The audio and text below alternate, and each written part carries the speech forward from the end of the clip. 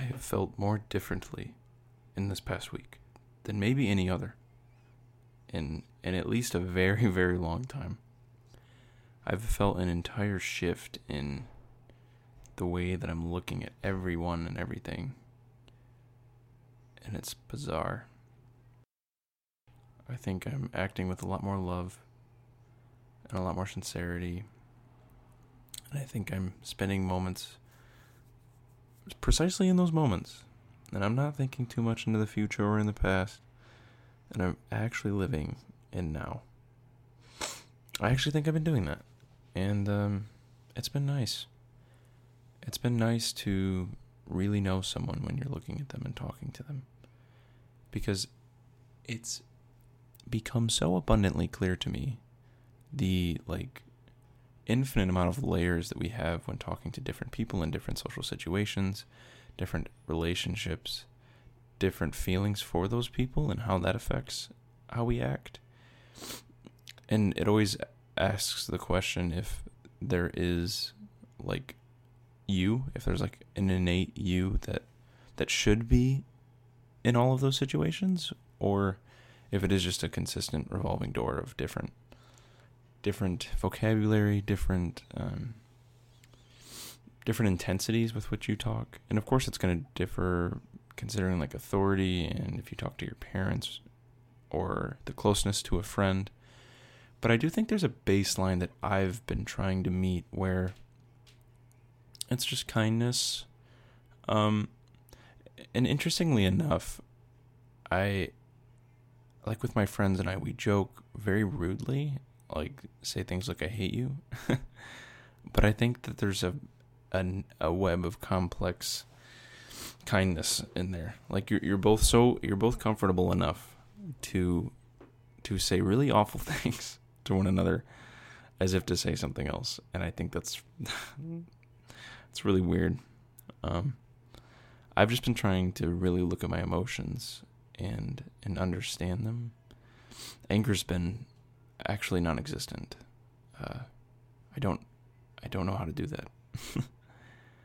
I'll stop rambling, but with Valentine's, actually I won't stop rambling. With Valentine's Day just passing, I was thinking about love. Wow. Of course. And I've really been thinking about how people perceive it and how much of it is socially constructed. Nice. And what it means to love someone, what it means to actually love someone. And when you're loving someone in pursuit of security or pursuit of safety, I don't know, I think it's an interesting way to look at it as maybe not love. Because if you're in a relationship because you're trying to find betterment in yourself first and foremost, then you're not thinking of the person. And it's weird to say because obviously the reason we communicate with others is to go on and to feel better about ourselves and in turn make others feel better. But I think there's a lot of selfishness in love that people don't necessarily see. And I think it's rare that you see someone loving another only for the sake of loving them. Because even when you say I love you, you're expecting a response maybe, or you're expecting a feeling of reciprocity that makes having said that worth it. And of course I don't know because people are so complex, but that's just what's been on my mind. Because a day of commercialism and, not forcing people to love, but just a reminder of it. You see a lot of it, and it's interesting how people display how they feel about one another. And overall, it's just nice. It's very interesting and nice to see others loving and to see others with one another. So yeah, love is good. Love is real in some way. That's for sure. My guest today, I'm going to have a tough time pronouncing this, is Yorgos Mavros... Okay, hold on. Yorgos Mavrosaridis? Yorgos Mavrosaridis, I believe. He's Greek. And I feel I did that a great injustice. Yorgos, I'm very sorry. But Yorgos is an editor of film who's worked with another director named Yorgos Lanthimos. who's done movies such as The Lobster, Dogtooth, The Killing of a Sacred Deer, and most recently The Favorite with Emma Stone and Rachel Weisz in it. And I am in consistent pleasant surprise with the people that I get to speak to because they're all so nice. And Yorgos was so kind to me, and the experience of getting to hear what it's like to actually edit a real film and about working with someone else and the process of creativity, especially in an industry that I plan to go into that's so scary, it's insurmountable how much I appreciate it. And it's so easy. It's so easy to just talk. But yeah, I'm amazed that I got to speak with him. It was such an awesome experience. And the Favorite is really masterfully made. I mean, that's all I can really say. It's so good. It's so wonderful. And to be a part of that in any way, just by speaking to someone who worked on it, is something that I'm very thankful for. And I hope you enjoy it too. I hope you love people, not because of holidays coming up soon, and just for the sake of loving them. And I hope that things are well with everyone who's listening, if you are. Here's my conversation with Yorgos Mavroseridis. That's the best I got. Here's my conversation with Yorgos Mavroseridis.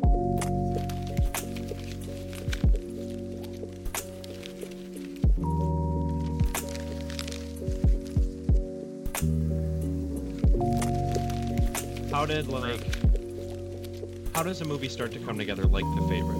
Like, I know you guys have worked together in the past, so that's why I'm curious, because it's not like when you're just randomly assigned to it. Are you consistently working together on things like that, and it's like a given that you'll be... Well, on the particular one, I wasn't supposed to start. I mean, I didn't start it because production started, shooting started on March 17, and by that time, I still had to work on the post-production for The Killing of the Sacred Deer. Right. So while the shooting is done, an assembly editor works, together with in the same days.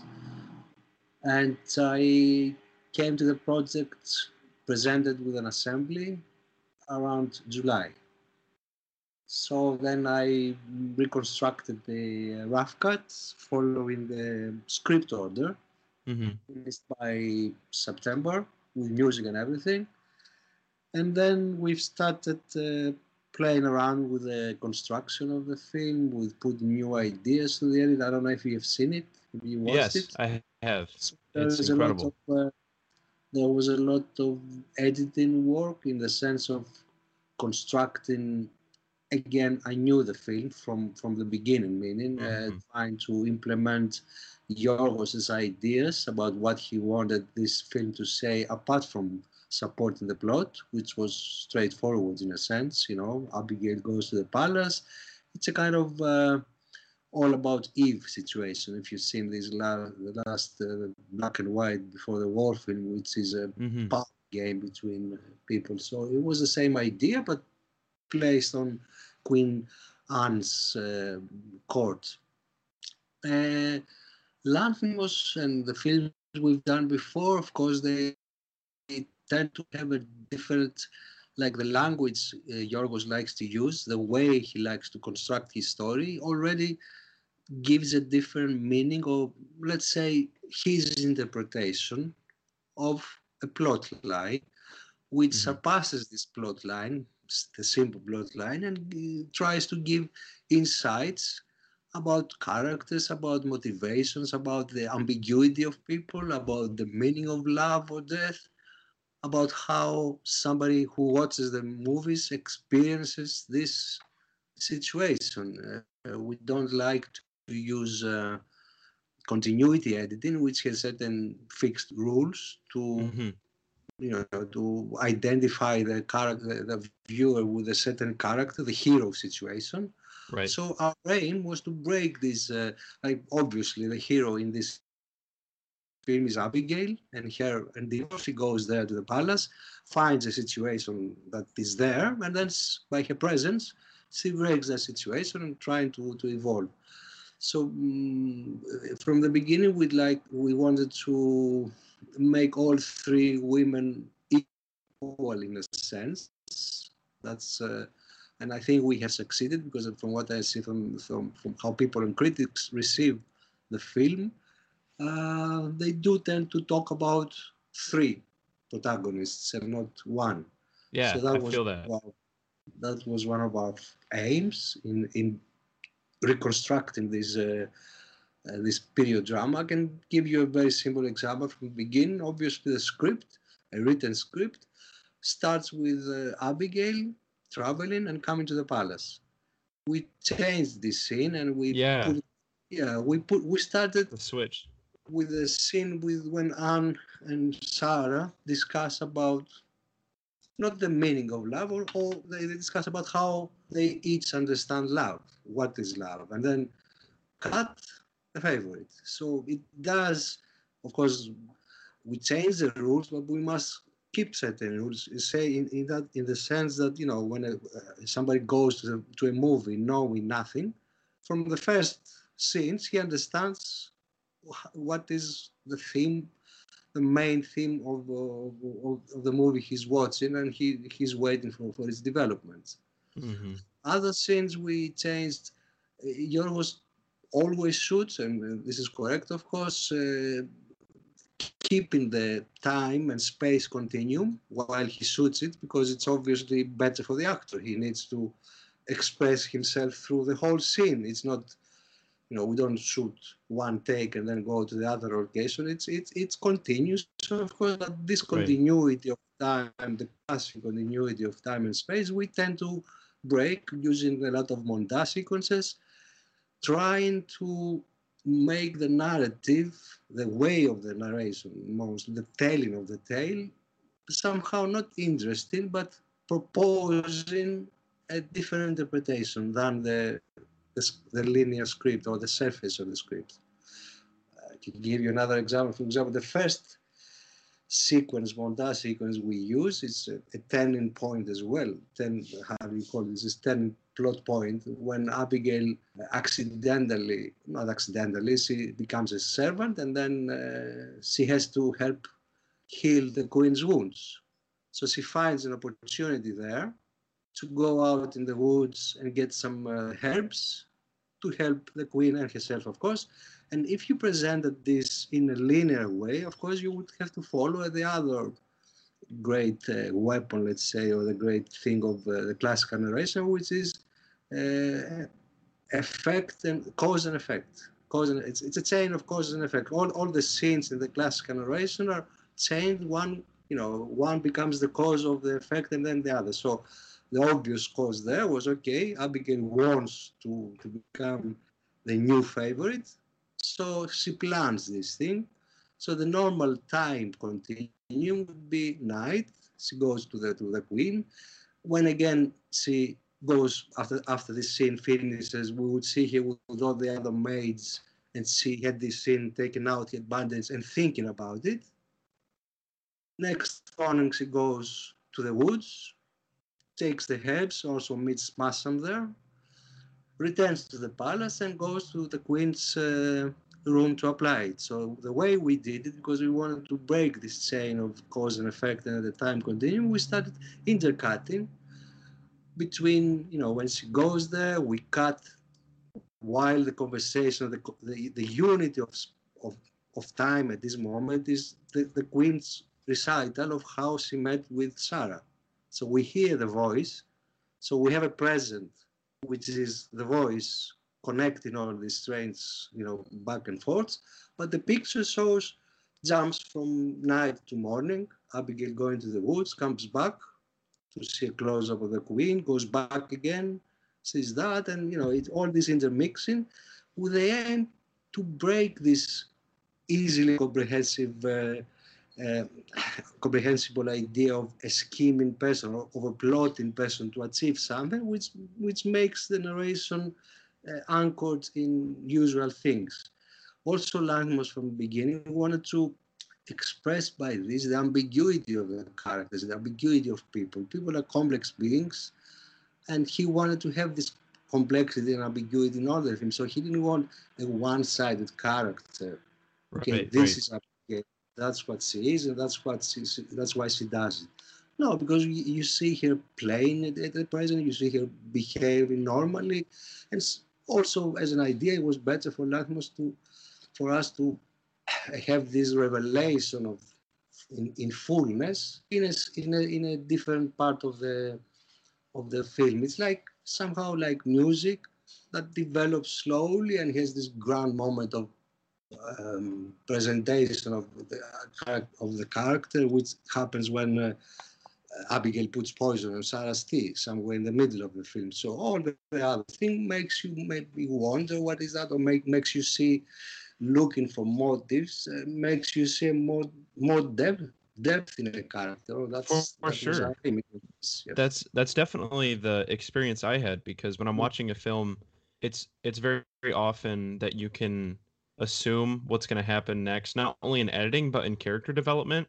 And like you said about being multiple pro and antagonists, Mm-hmm. like there reaches a certain point in the film where you don't really know who to root for. Mm-hmm. And I thought that was very, very special because it doesn't have the typical feel of Abigail. Like Abigail doesn't come into the palace intending immediately to like dethrone, you know, and you see it develop. And whereas if it was told in a more traditional way, it would have been she comes in with this air already wanting to like make a difference. But it's like the back and forth relationship and then the intimacy that Abigail sees between the queen and Sarah. And um I really appreciated it. I watched The Lobster today actually again, and I found very similar. Like I watched The Lobster today for the first time since having seen The Favorite again, and the editing is really, really similar in terms of like something will happen and then it'll show what happened right before that, and it's just like it's exciting. It keeps the film like fresh because you're not, especially because like the characters in The Lobster are not like super over emotional. They don't like act super strongly because of the strangeness of the whole situation, especially Colin Farrell. So when you show the like the events switching like that, it does add depth to the character just by showing like Mm-hmm. how it happened. I'm glad you Yeah, appreciate that. Yes. yeah, of course. I have so many questions because I just want to know like how does the actual editing process like I know it's probably different for each production, but is Yorgos working with you like very closely, or does he kind of just give you a little bit of freedom? And also, I'm curious how like how music plays a part, how Mm-hmm. like how sound plays a part. Like, do you have all the sound, everything when you go to edit? You don't have to request anything or anything like that. Exactly. We have developed this technique of this process over the many years we work, but it's basically the same that we had in Greece when we made our first films, very low Hmm. budget films. Like for example, our first collaboration in Kineta was done on a budget of 20,000 euros only, and Hmm. it involved a lot of improvisation. It was not like a script was 16 pages long. Described the actors Wow. do that. So there was a lot of improvising during the shooting. And when we put the assembly together, there was a film about 4 hours long. So actually, we had to take a whole film out of that film Wow. to make it that long. Then in another example, and I continue to understand the process in Dogtooth, when they started shooting, I had the script, of course, but one day before they started shooting, he sends me the new draft, which was basically the same, but with all the scenes mixed. Okay, so now we started with 36, then we go to 48. So as if he was trying to tell me we don't follow the script for what it is, but we follow scenes which maybe we have to throw some out, but they say the same thing. But we have to find different connections between them, aesthetic connections, so subconscious feeling, different kind of approach to make exactly this. Because a film is played on the fourth dimension all the time. It's not like a script. It's like music. You have to experience it. So that's what I need to do while I watch, while I do the edit. I have to experience what an imaginary viewer would go through and what Lanthimos' idea would be. As for the question of how we work, yes, Lanthimos likes to see me. He doesn't tell me anything about his intentions, of course, because all his intentions are in the decoupage, the way he shoots it. But this is, of course, not a monolithic approach. His decoupage presents a lot of possibilities. So the first thing he wants me to do is to interpret what I see my way. So he comes, he doesn't want to see it while it's constructed. He doesn't want to see a scene constructed. He wants me to finish a complete rough cut. That usually happens if I start during the shoot, and it happens about 2 or 3 weeks after the finished product. And then, of course, it's a nightmare because I have to follow the script order somehow in that stage.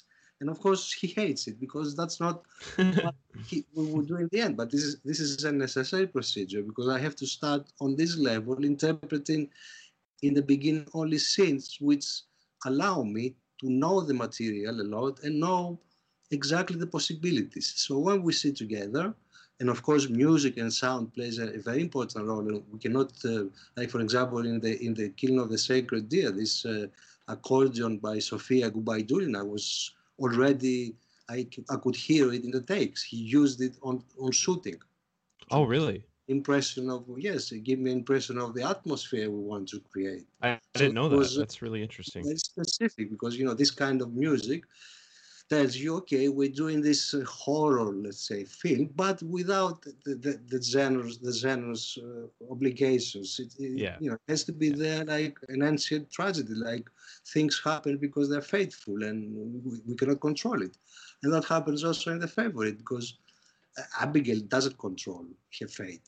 She wants something, but in the end, that's what we try to achieve. All these three persons understand that they were, you know, how do you call this, merely some aspects of a grander scheme. And the only important thing is when they both, all of them, three of them, realize consciously that all this game was maybe for nothing or for no purpose, and they lost a lot of time doing that, but they were under.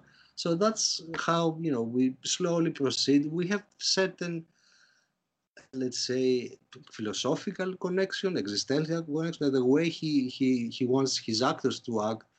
Of course, he acknowledges that humans are active, but behind that, they have an existential basis, which is they are presences, beings with needs. Like you see Queen Anne, of course, is a queen, but basically you see a human being having certain needs. And of course, you see Sarah as you know, as very consciously trying to be patriotic and you know, go to war with friends. But then towards the end of the film, you see how she breaks and she becomes a vulnerable person as well.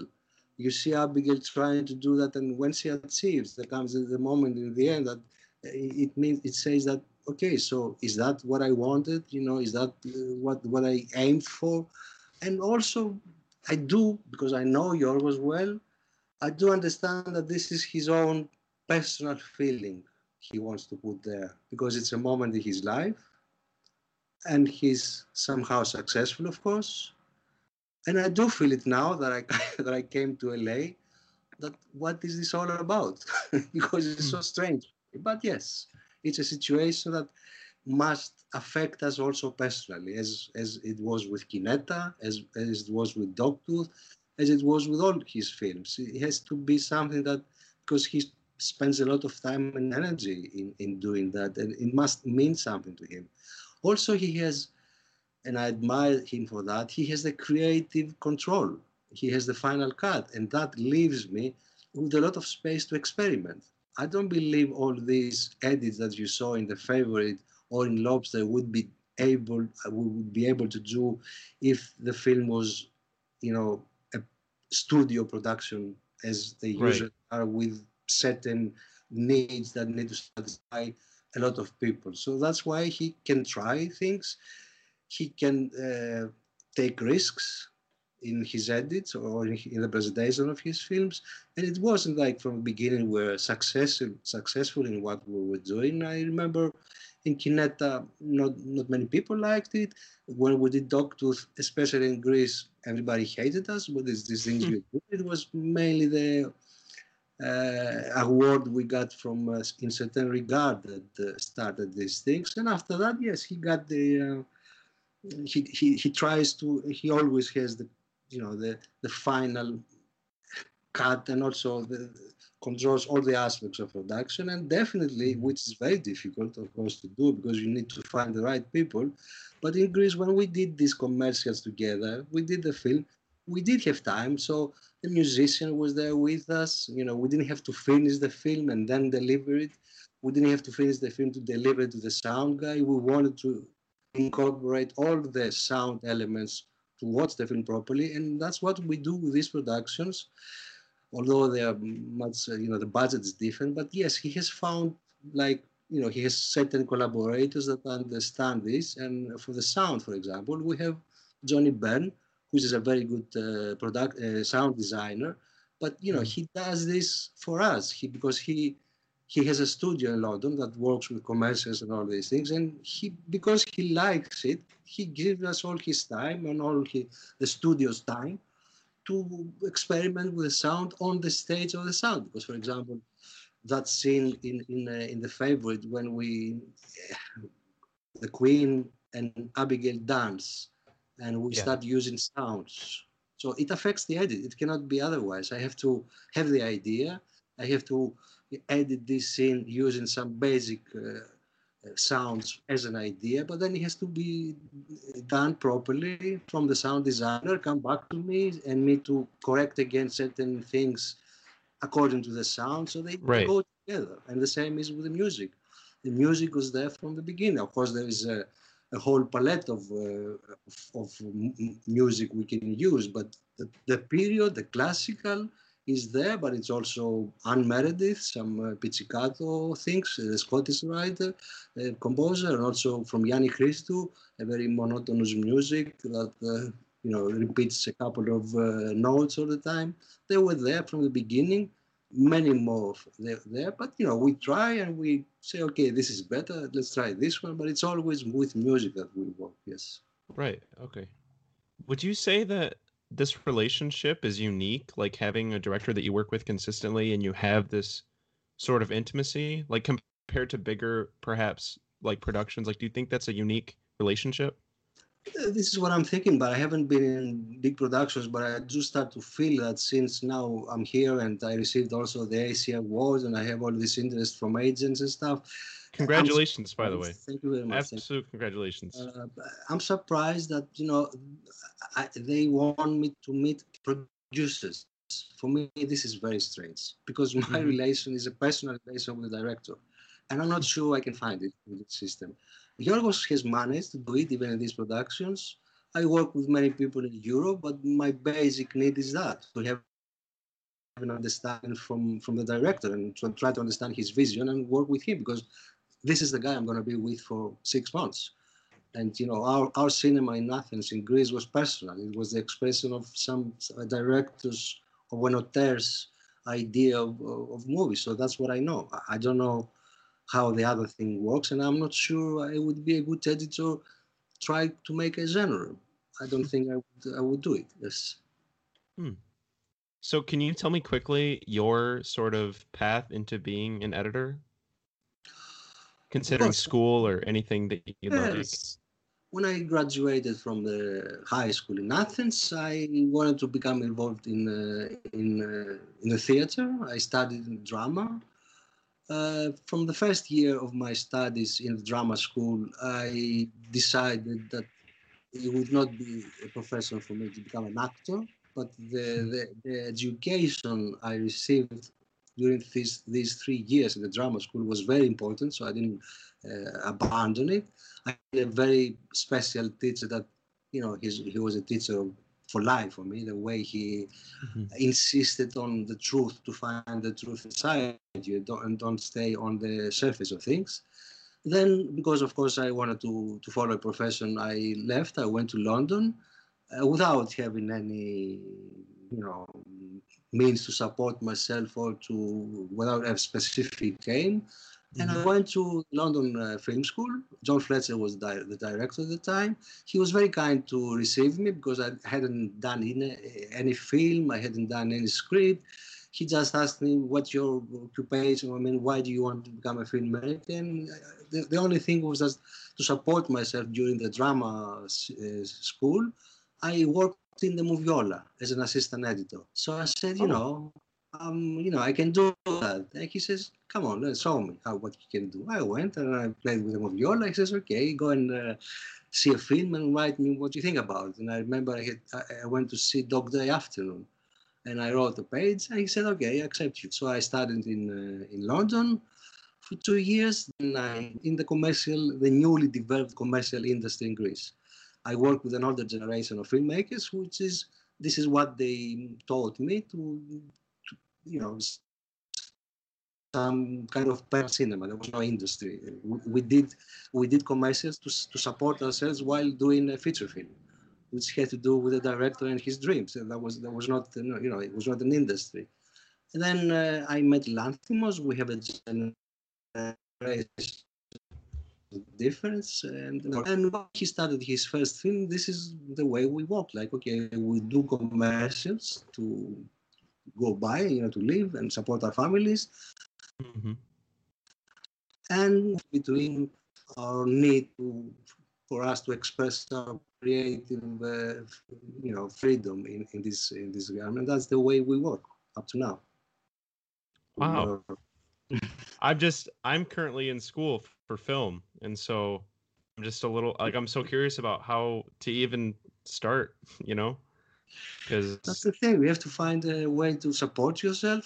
For the net, it's not so difficult. You can find job, but for the director, it's much more difficult, of course. And, but Yorgos also needed to support himself, so he did a lot of commercials. But he was clever to try even in commercials. But that was a time that allowed us to do that. For example, Greece was later developed as now you cannot do it easily in Greece. It's a different thing. But at that time, it was much easier to do commercials and use the experience you get from the commercials. Shooting for 50 days a year, it's a very big experience, and you can experiment with your means, how your camera and your actors and the movement and everything. So, and use this when your time comes to your films. I mean, that's the only thing I can find, or find similar friends like you with the same aspirations, and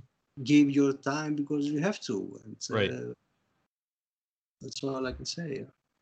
But I remember even Stanley Kubrick used the money of his friends and the family to start his own short film or the films he did. I actually just read about his history. He was like, what did he do? He did like a couple commercials, and then he convinced this guy to let him direct a film, and then he did like a couple more short films, and then he did Fear and Desire, I think. Yeah. Which he hated so much. Like, wouldn't show it to the public for years, which is crazy. But yeah, I mean, I don't know. I don't necessarily know where to go, and I just think it's such an inspiring industry because I feel like as long as you're like working and trying and like being completely honest, especially with work like what you and Yorgos are doing, it's just like it's just so real, and it's hard to ignore it. It would not be done in a studio situation. I'm pretty sure about that. Yorgos did a lot of video clips before he joined the commercial, because even joining the commercial business at that time was a bit difficult. But he came with a lot of video clips with some of his friends. Some small group wanted, he went and edited everything. So he did have a sort of small portfolio before he started doing his commercials. Right. Well, thank you so much for talking today. Nice talking to you. I'm so thankful. And I wish you the best on the nomination. I wish you all the best for your aspirations as well. And, it's thank you so much. Yes, you have to be yourself. That's true.